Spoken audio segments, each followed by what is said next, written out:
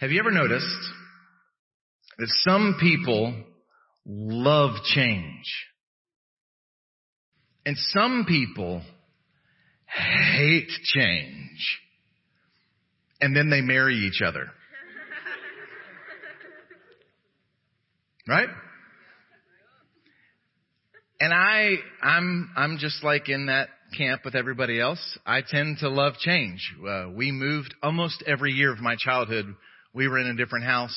Every other year was in a different state, different school, different church, different life. And so my attention span's never been that long anyways. I'm just used to change a lot. And I married someone whose father literally built the house she lived in her entire life with his hands. And she never left that house and never left that church and never left that group of friends. And she married me. And I'm like, we've been married 6 weeks. Let's move. It wasn't 6 weeks. It was only 6 months. And we did move. We moved an hour and a half away, 6 months into marriage. Because there's people who love change and people who hate change, and they marry each other. I will find that the older I get, the less I enjoy change, though. Right? And now I'm actually really concerned about, is this change actually something better? Because I don't enjoy the status quo. I don't think that's the heart of Jesus. He's the God who makes all things new. The reality is we can't have progress without change.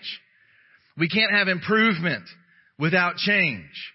And maybe you grew up in church and you'll understand this word when I say we can't be sanctified by the work of the Holy Spirit if we're resistant to change. And so whether you love change for the sake of change or hate change for the sake of change, we're all called as the followers of Jesus to embrace change. Because we serve a God who meets us where we are and loves us too much to leave us there. He's in the business of change. And his change is never because he's bored. And it's not because he thinks that he needs to just have a change of scenery. It's because he delights in making all things new. And what I believe with all of my heart is there's a lot of people discouraged by what they've seen around them in the last 18 months, including among those who call themselves Christians. But I believe if we'll look away from the negative for a minute, I see God at work among the people of God. I believe there's a move of God happening right now. And some of it is a purging. Some of the reason that we're seeing some disappointing things is because we're seeing people who are followers of self and not followers of Jesus. And maybe what he's creating is a clear divide between life and death. And that's a gift. That's a good thing. Might be a painful thing, but it's a good thing. I will tell you, in the youth camps that I got the privilege to preach in this summer, I saw the Spirit of God move among the next generation like I've never seen in my life. God's up to something. And I believe with all of my heart that we are in a season of change as a church. And I believe God's up to something. This series is called Worship Transformed. Tried to start this series a long time ago, long before remodeling began. It just so happened to be the work of the Holy Spirit that here we are towards the tail end of a remodel, talking about a way more important renovation. The renovation of our worship of a holy and worthy God. Would you please grab your Bibles this morning, or your tablet or your phone or whatever it is you use to follow along with the Word of God. If you're a guest today, we invite you to join with us in our tradition here. We hold up our Bibles and say a creed together about this book. It's going to be important actually for our conversation this morning that we start off together on the same page. And so if this is where you're at in your spiritual journey, then join with us in declaring this together this morning. Let's hold them up and let's say this together. The Bible is the Word of God. The truth of the Bible will change my life. Lord, open my heart and awaken my mind and give me grace to respond. Change me for your glory and my joy. Amen. Please turn to John chapter 4. John chapter 4. And I will confess that what I'm about to say, y'all have heard me say a lot. This is one of my favorite passages of Scripture. But for real this time. This is for real, top 5 favorite passages of Scripture. As a matter of fact, this part of the Scriptures is a little bit nostalgic to me, not to make it about me, but it's been hard not to be a little reflective in preparation for this series. If you don't know this, when I first came to Temple, it was not to be the lead pastor here. I was contacted by a friend of a friend who said, there's a church in Texas that needs a worship and associate pastor. And I said, we're not trying to move to Texas. We'd been in Atlanta for 8 years. We were trying really hard to get back home to our family in Jacksonville, Florida. We had been strategically moving that direction. I had actually done multiple phone interviews with a church in Tallahassee, which as a Florida Gator fan was tough, but even purgatory needs missionaries. And so I was willing to consider it. And so if that didn't fit you, that would be like saying God called me to Norman, Oklahoma. Maybe that resonates better, right? Yeah, okay. Tulane scored 800 points on Oklahoma yesterday. Okay, sorry. That's the first amen I've gotten in 6 months out of Neil.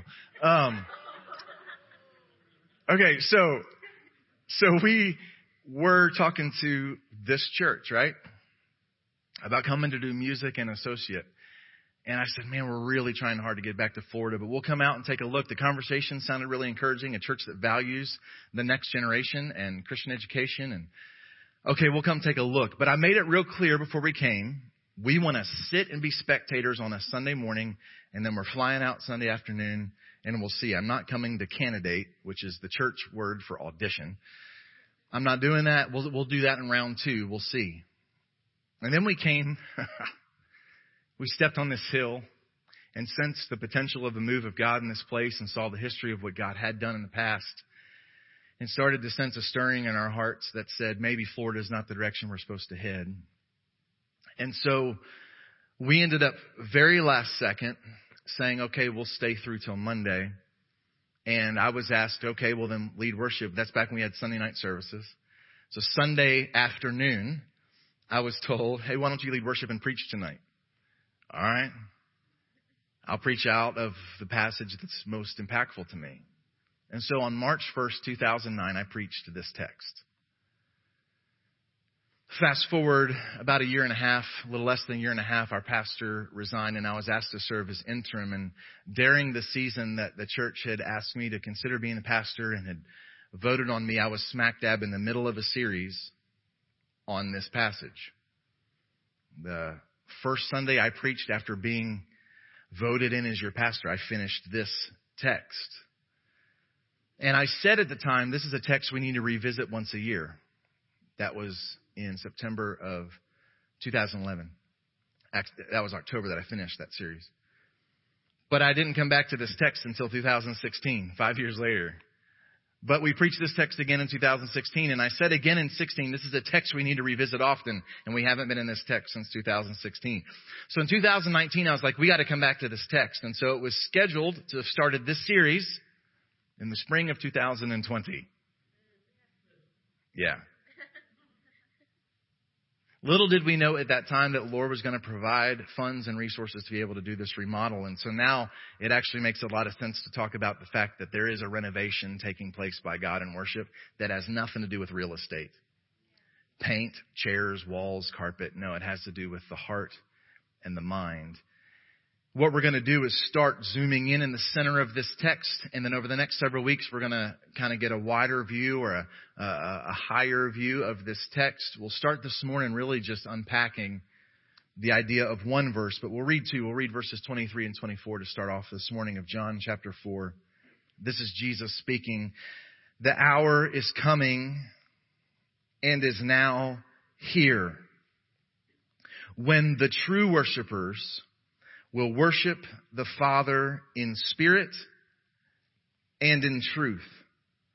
For the Father is seeking such people to worship Him. God is spirit, and those who worship Him must worship Him in spirit and truth. Worship transformed. Worship in spirit and in truth. We zoom back to verse number 23. We're going to kind of unpack phrase by phrase and thought by thought this verse, but we're going to zoom in first to a single word, a terrifying word, and that's the word true. True worship. The implication of there being something called true worship is that there must be something that's called false worship, untrue worship, busted up worship, worship light,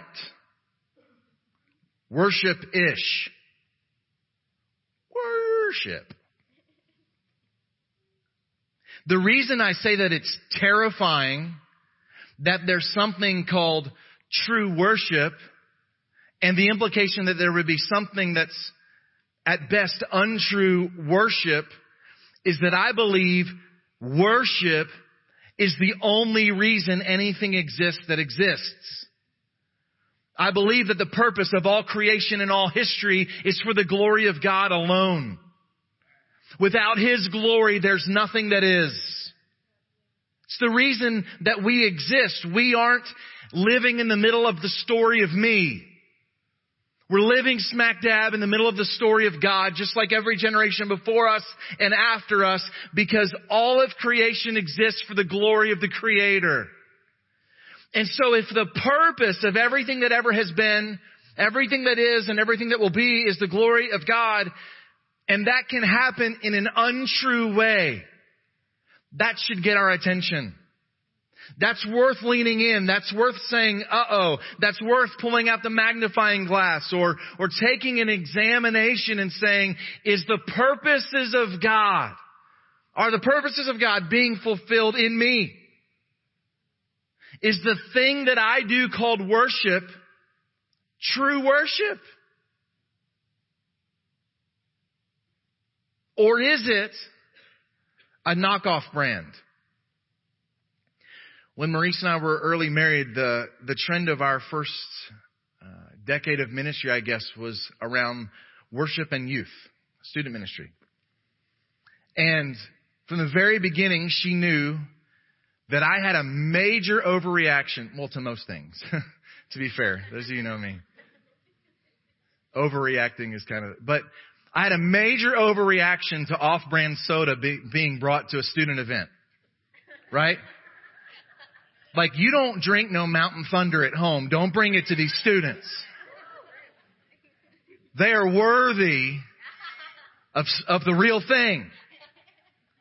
Don't bring your Dr. Thunder. No, like, if you can't afford that extra 30 cents, only bring 1 2-liter. Not 12 of the off-brand. Come on, can I get a witness? Man. Would Pepsi be okay? No! That's how the terrorists win, is when you drink Pepsi. We stand for freedom. Bring the Coca-Cola products. Because there ain't nothing like the real thing. And if we'll apply that same level of passion and maybe a lot more to the thing that we do called worship, let's get a distaste for off-brand worship, for lesser than worship, for dollar store worship. Let's be picky. Let's be a little snooty and take this thing serious. True worship. And here's what we begin to understand as we zoom back out in true worship. The hour is coming and is now here. You know what that's the language of? That's the language of transformation. That's the language of a shift happening. That's the language of a transition happening. That's the language of something's up and we're not going to be the same on the other side of this. What Jesus is revealing the gospel grace in Himself to this poor, isolated woman who we'll talk about more later, but she ain't the point of the story, so she can wait a minute. Jesus is saying, when I show up, things change.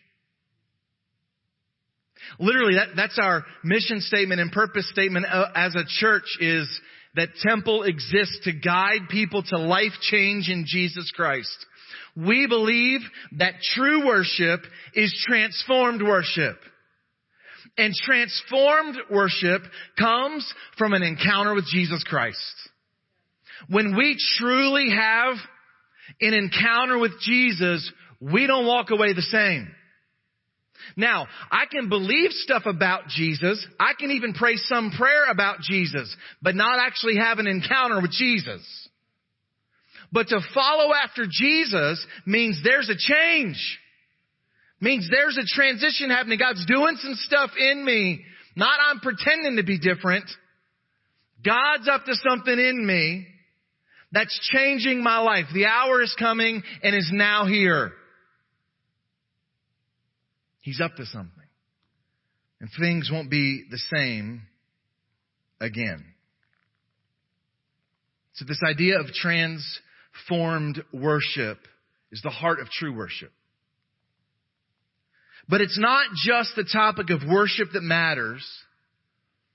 Because we go back to this idea of true worship and notice that it says the true worshipers. Worship is not a generic, abstract, vague, celestial thing. God is not looking to find worship from the universe because it's already doing its job. Did you follow me? Psalm 19, the heavens declare the glory of God, and they've never taken a day off. The heavens have never corrupted their worship. The heavens have never taken a day off and been really selfish. The sky above is showing forth His handiwork, and it can't help but do that. That's why Jesus was like, dude, if praise doesn't happen, the rocks will cry out. Like rocks. Rocks will grow like lips and vocal cords and tongues and lungs and be like, rocks. Because creation's under the authority of its creator. It knows what its job is. It's us who bear His image, who were given the freedom to follow a different path of worship that's off target. And so when it says He's looking for true worship, He wants that from people who bear His image. And so He's not just looking for worship generic. He's looking for worship. You remember years ago, the Budweiser frogs? The Super Bowl commercial. Bud. Wise. Yes! I think when Jesus spoke this through the Holy Spirit. Okay, I'm just kidding. Looking for true worshipers. We'll get more to this later, but He's speaking to a busted up, rejected, alienated woman with a reputation. No, from regular people who've experienced an encounter with Jesus. He's looking for transformed lives that exist for His glory and His renown.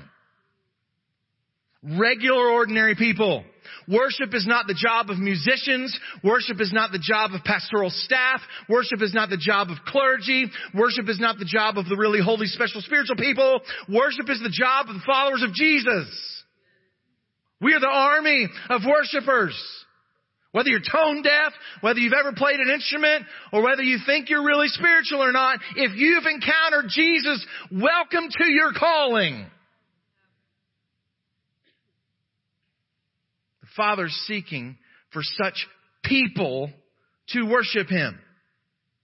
Regular, ordinary, with struggles and successes and failures and doubts, people who aren't defined by their wins and losses, but by their calling.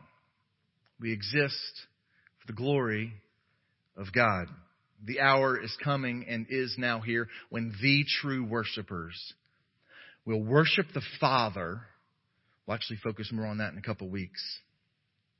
True worshipers know who they worship, but we'll circle back to that. Actually next week, Lord willing. What I want to spend the rest of our time together this morning discussing as we talk about transformed worship, as we talk about renovated worship, is about us. See, way more important to God than the renovation of a worship center is the transformation of a worshiper. You with me? This is just a place. This building has looked 10 different ways in its existence, and it'll look different tomorrow. This remodel has been a vision in my heart since the first time I ever walked in here. It's exciting. But it'll last 15 minutes. These chairs will wear out just like the blue chairs have. They'll have just as many stains on them. You wouldn't believe what these kids do to these chairs.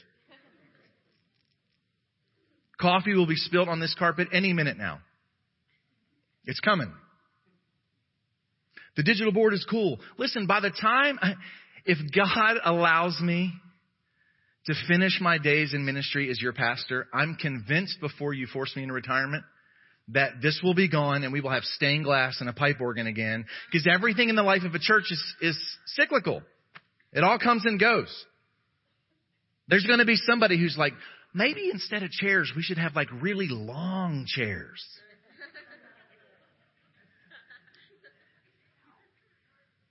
Yeah, we can call them pews. Maybe instead of these screens that like go out and get dull, we should print the music and have them in a book. Stick them in the back of the long chairs. I'm telling you, in my lifetime.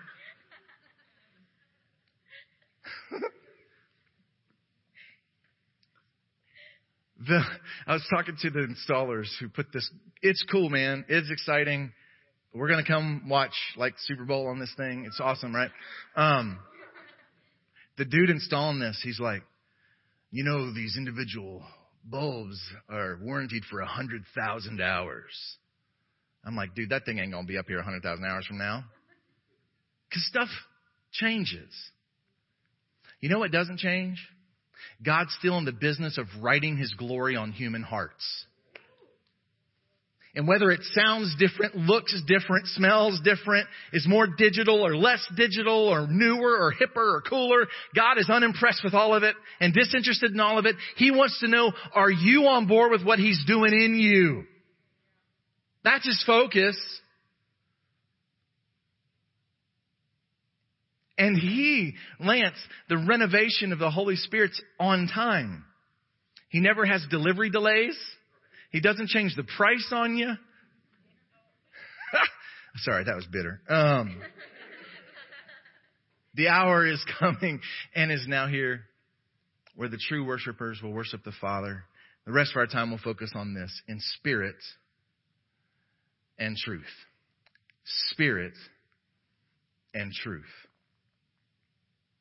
So first we'll focus on this idea of spirit. And I know if you're looking on the screens instead of at your Bible or your device or whatever, we've got it in all capital letters here, but it's not capitalized in your Bible. There's only one English translation I'm aware of that capitalizes the S here, as though it's a reference to the Holy Spirit. So let's make sure we understand spirit, because so often, 99% of the sermons I've heard and the books that I've read about this passage exclusively talk about worship in spirit as being worship in the capital S Spirit, worship in the Holy Spirit.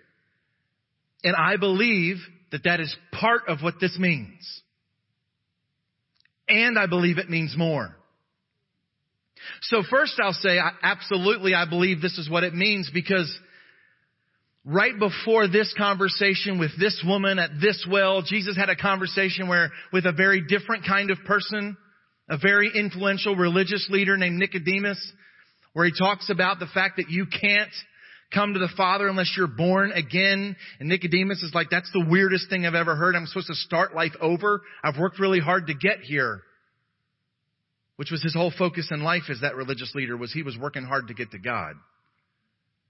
And Jesus says, no, you've got to be reborn. And that which is born of water is water. But then he says this, that which is born of the capital S Spirit is spirit. It's like he's saying, until the Holy Spirit comes on a person and writes life in their spirit isn't really a spirit yet. Their spirit is dead, is later what the Apostle Paul would say.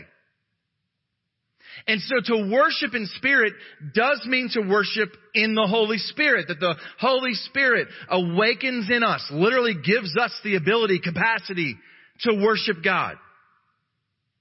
So it does mean in the Spirit, and it also just means spirit. Like as in spirited, as in like from the inside. It's literally the word breath. That worship comes from inside of us, the whole inner man, our spiritual being, our emotions, our feelings, our heart. That worship is from spirit in us. Back in the day, in our gymnasium as we're playing basketball, one side would break out in the cheer. We got spirit, yes we do. We got spirit, how about you? This is that kind of spirit. This is like raw. Spirit fingers. Toe touch. I ain't doing a toe touch. That's not happening. This is enthusiasm. Not fake, but this is excitement, enthusiasm. We'll talk more about that in a couple of weeks. For some people, they've already had the biggest worship experience they've had in years this weekend because they attended a college football game and had more enthusiasm, more spirit than they've experienced since before the pandemic. And interestingly, some of those same people who paint their bodies different colors and scream like crazy people, if they attend church the next morning, do so with their arms folded. I'm just not an emotional person. Dude, when that person you'll never meet got an interception, you cried. I saw a tear. Nah. And true worship is not passionless. Well, I'm just not naturally an emotional person. Man, the whole idea is that true worship is about the Holy Spirit awakening something in us that is not natural. In our natural state, we're dead. Spiritual worship doesn't look like or sound like a funeral. Worship in spirit has life in it. Jesus would talk about the stale-hearted, calloused worship of the religious people. And he quoted the prophet Isaiah in Matthew chapter 15. He said, "This people honor me with their lips, but their heart is far from me." And that kind of worship is vain, vanity, empty, meaningless, soap bubbles. Gone. No substance. Jesus is concerned about worship coming from our lips. But he's infinitely more concerned about worship coming from our hearts. Worship in spirit and truth. Worship that is awakened. I love Jim Carrey's The Grinch movie. Right? Have you seen this? Jim Carrey's The Grinch? It's fantastic. Like, go watch it today.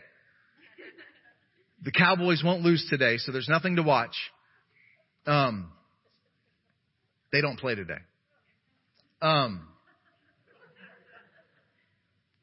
Go watch it today.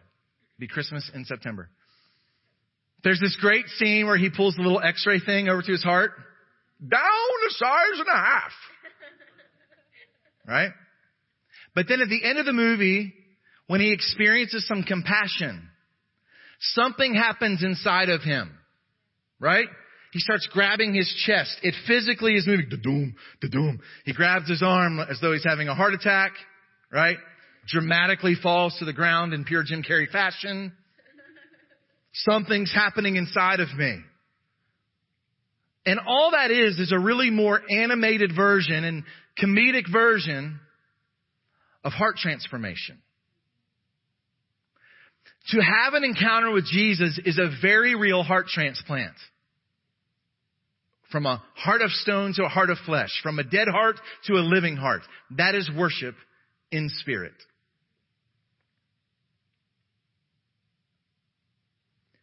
Do the people who watch us worship believe that our hearts are in it?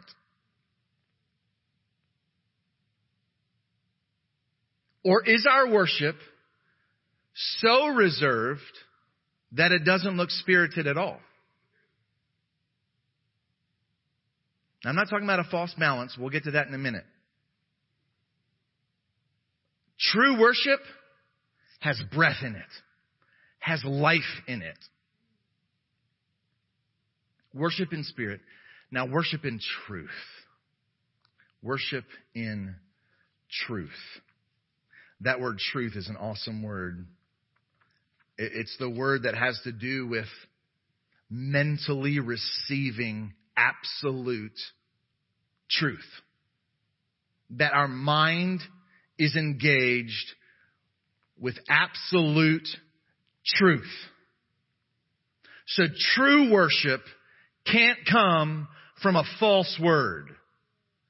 And the interesting thing is, I'll be real careful, there's a lot of churches that seem to have a lot of spirit who are preaching another gospel that's not a gospel at all. And that might look happy and enthusiastic, but I would submit to you that's not true worship. Because true worship is in spirit and truth. That the Word of God is faithfully proclaimed. That lyrics matter in the songs that we sing. And it might sound great, but if the words aren't true, it doesn't matter. And if the words are true and my heart's right, it can sound terrible and it doesn't matter. I don't know if y'all understand this, right? So, and now I've been here too long. I'm getting the same blind eye sometimes.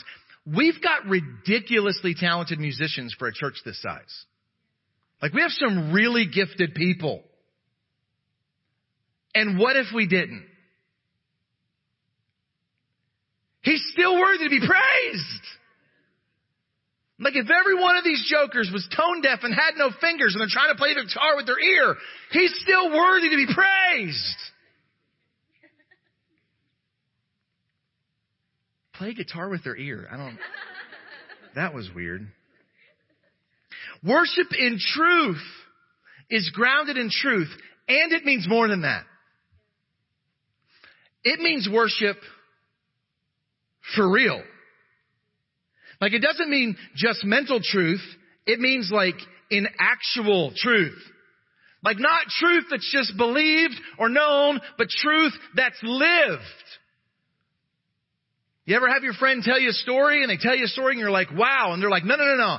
For real, man. True worship is like for real. Like, we walk out living like we believe the lyrics to the songs we sing. We walk out living like we trust the prayers we pray when we're together. We walk out living like we believe the word we sit and receive. That's worship in truth. For real.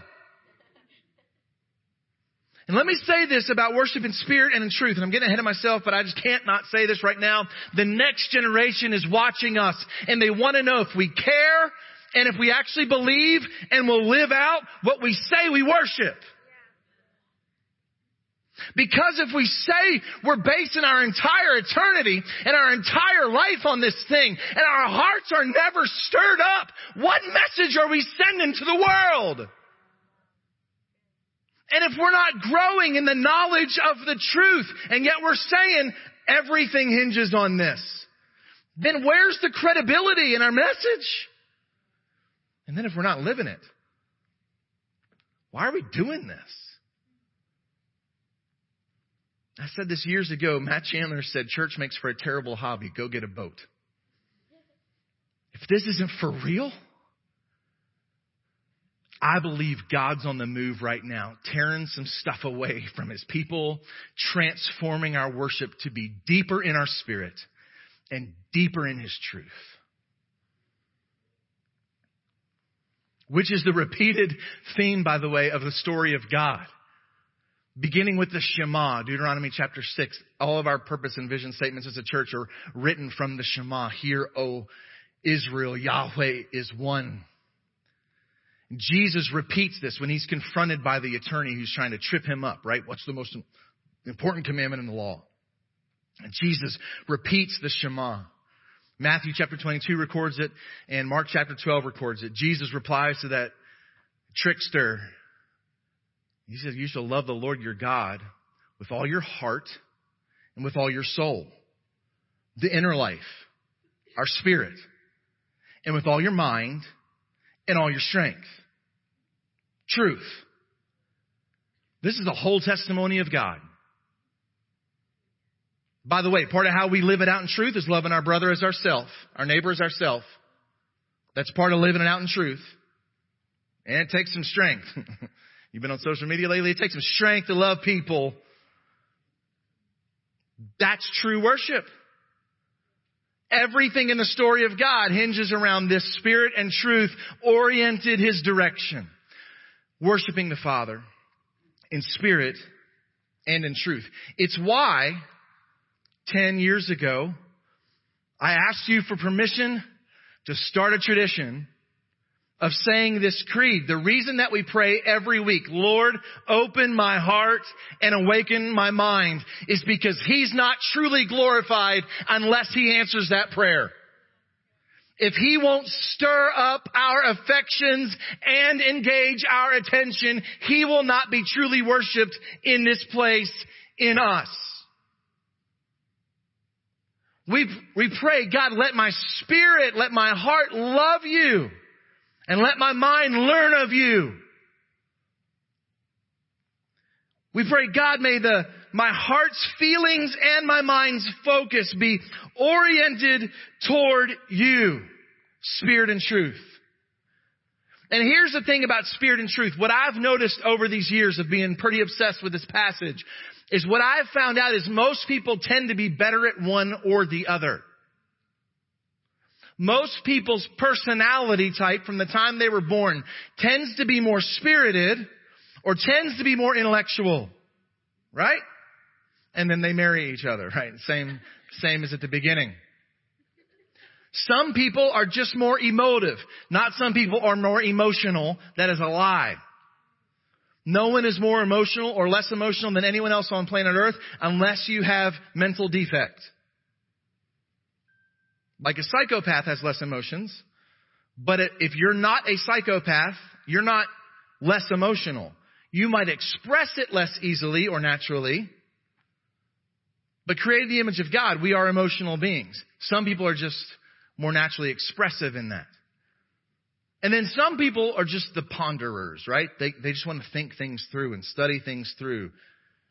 The type of person who's like, ow, my elbow's hurting. And then there's the other person who's like, why does my elbow hurt?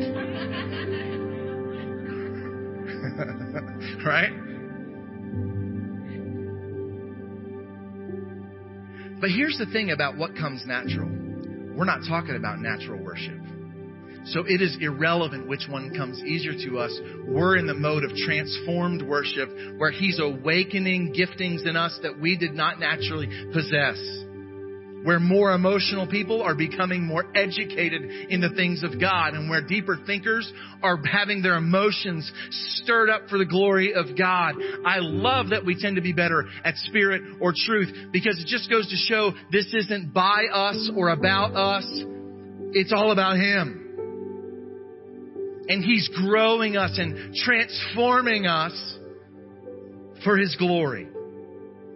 And the reason both are so important, this is important. Spirit without truth leads to heresy, leads to doctrinal error, leads to emotionalism, leads to recklessness. I've been to those services that felt really spirited, and people were literally jumping over the pews and they were running around and shouting, and nobody ever opened the book. It's pretty spirited. Where was the truth? And then I've sat in a whole lot of services. A lot of them in this room. Where God's word was presented, but there didn't feel like there was a lot of spirit in the room.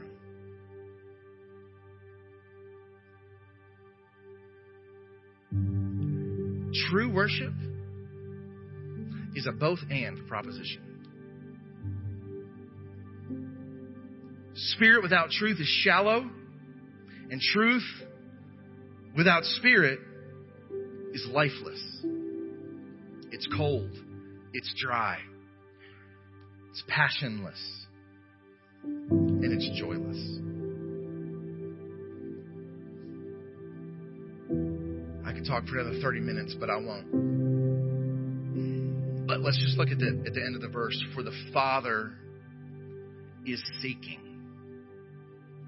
such people to worship Him. Man, can you act like that's the first time you've ever read that and just acknowledge with me? That's weird. The God who knows everything and is everywhere is looking for something. Is that weird? The God who's self-sufficient, His name is I am. Like He so is, that's His name. But He's looking for something? He's seeking after something? I don't even know what to do with that. I don't have a box to put that in. I don't have a shelf to put that on. How can the all-knowing, all-seeing, all-present, all-sufficient God be looking for something? I don't know, but it has my attention. He's seeking for people whose heart and mind are engaged in His glory.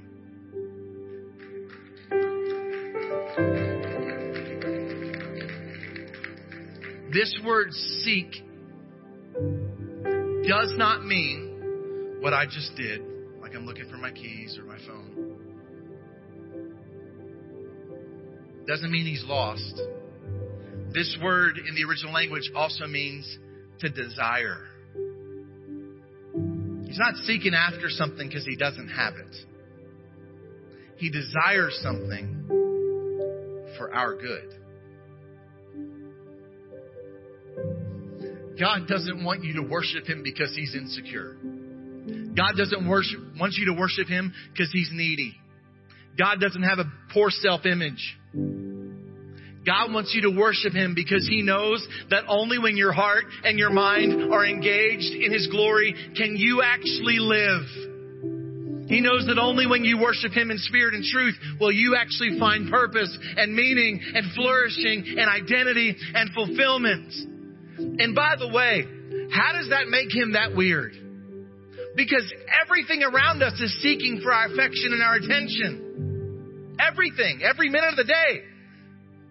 Some of you have had to have discipline in the last 30 minutes to not reach for the vibration that you felt in your pocket because you know that notification is important. Everything is screaming for our attention and our affection. Thank God that the only one who can fulfill any of His promises is seeking for our attention and our affection. So think of it in two ways. Since we're a family that has a teenage driver, imagine you're riding with your student driver. One of the things that you don't want to do with a student driver is distract them. Right? You don't want to be riding with your student driver and be like, oh, look at this. Because they'll go, what?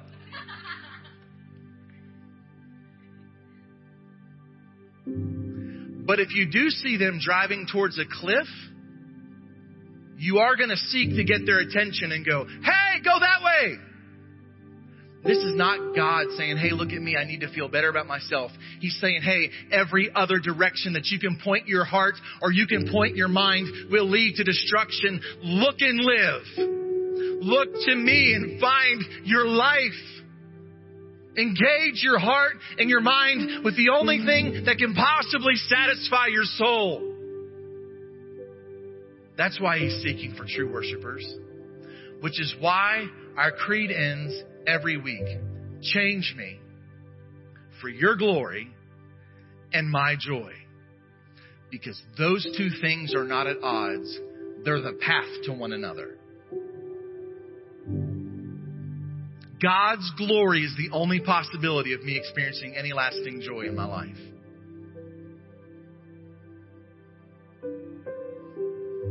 The problem is, that's easy to say from up here today. But at some point in time, probably before the sun goes down, I'll be really tempted to find my joy in my glory, in life oriented around me. Which is one of the reasons that a group of struggling, busted up people come together to the well at least once a week to be reminded again together that true joy, true quench of our thirst is found when we engage our hearts and our minds with the glory of God. He seeks transformed worship for our good and for His good. This past week,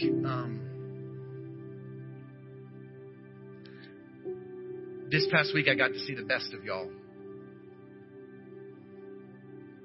I don't know if I've said this in a while, but I love getting to be your pastor. I'm really glad we didn't go to Florida and we came to Fort Worth.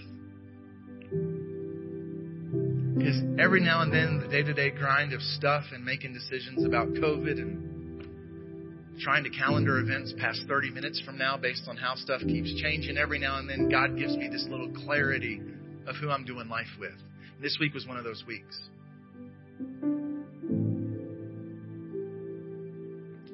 For decades, this church has prayed for a guy named Dan.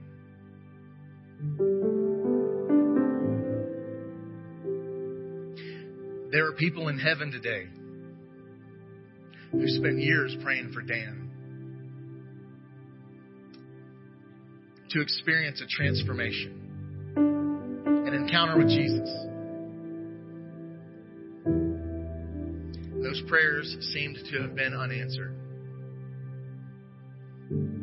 But Dan, 78 years old, is now battling terminal cancer.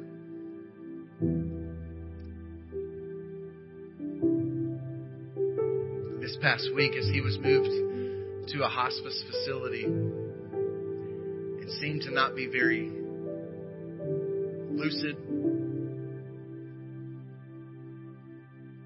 Kind of seemed like hope was lost after all these years. But a whole bunch of y'all who've experienced an encounter with Jesus didn't give up on Him. So a group of our church started praying around the clock. We had a leadership team meeting Tuesday night, and we didn't discuss any business until we shed some tears together around that table for Dan on Tuesday night. Wednesday morning, I went to see Dan, and he was as lucid and responsive and tender-hearted, kind of joyful, receptive.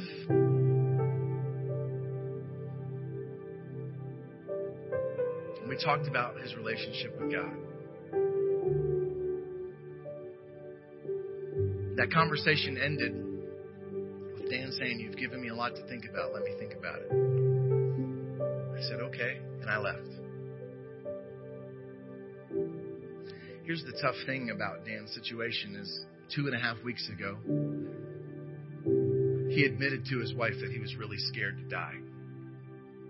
And Cheryl said, "I'm not. Let me tell you why." And she shared the gospel for the 8 millionth time. Okay, not 8 million, but you know what I mean. And Dan said, "Good for you. I'm scared to die."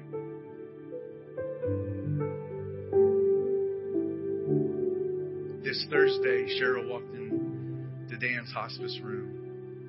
And one of the first things he said to her was, "Hey, have they told you how much time I have left?" She said he asked it with so much peace. She said literally his face looked different. She said, no, Dan, they haven't said. He said, well, it's okay. I'm not scared anymore. I'm at peace with God.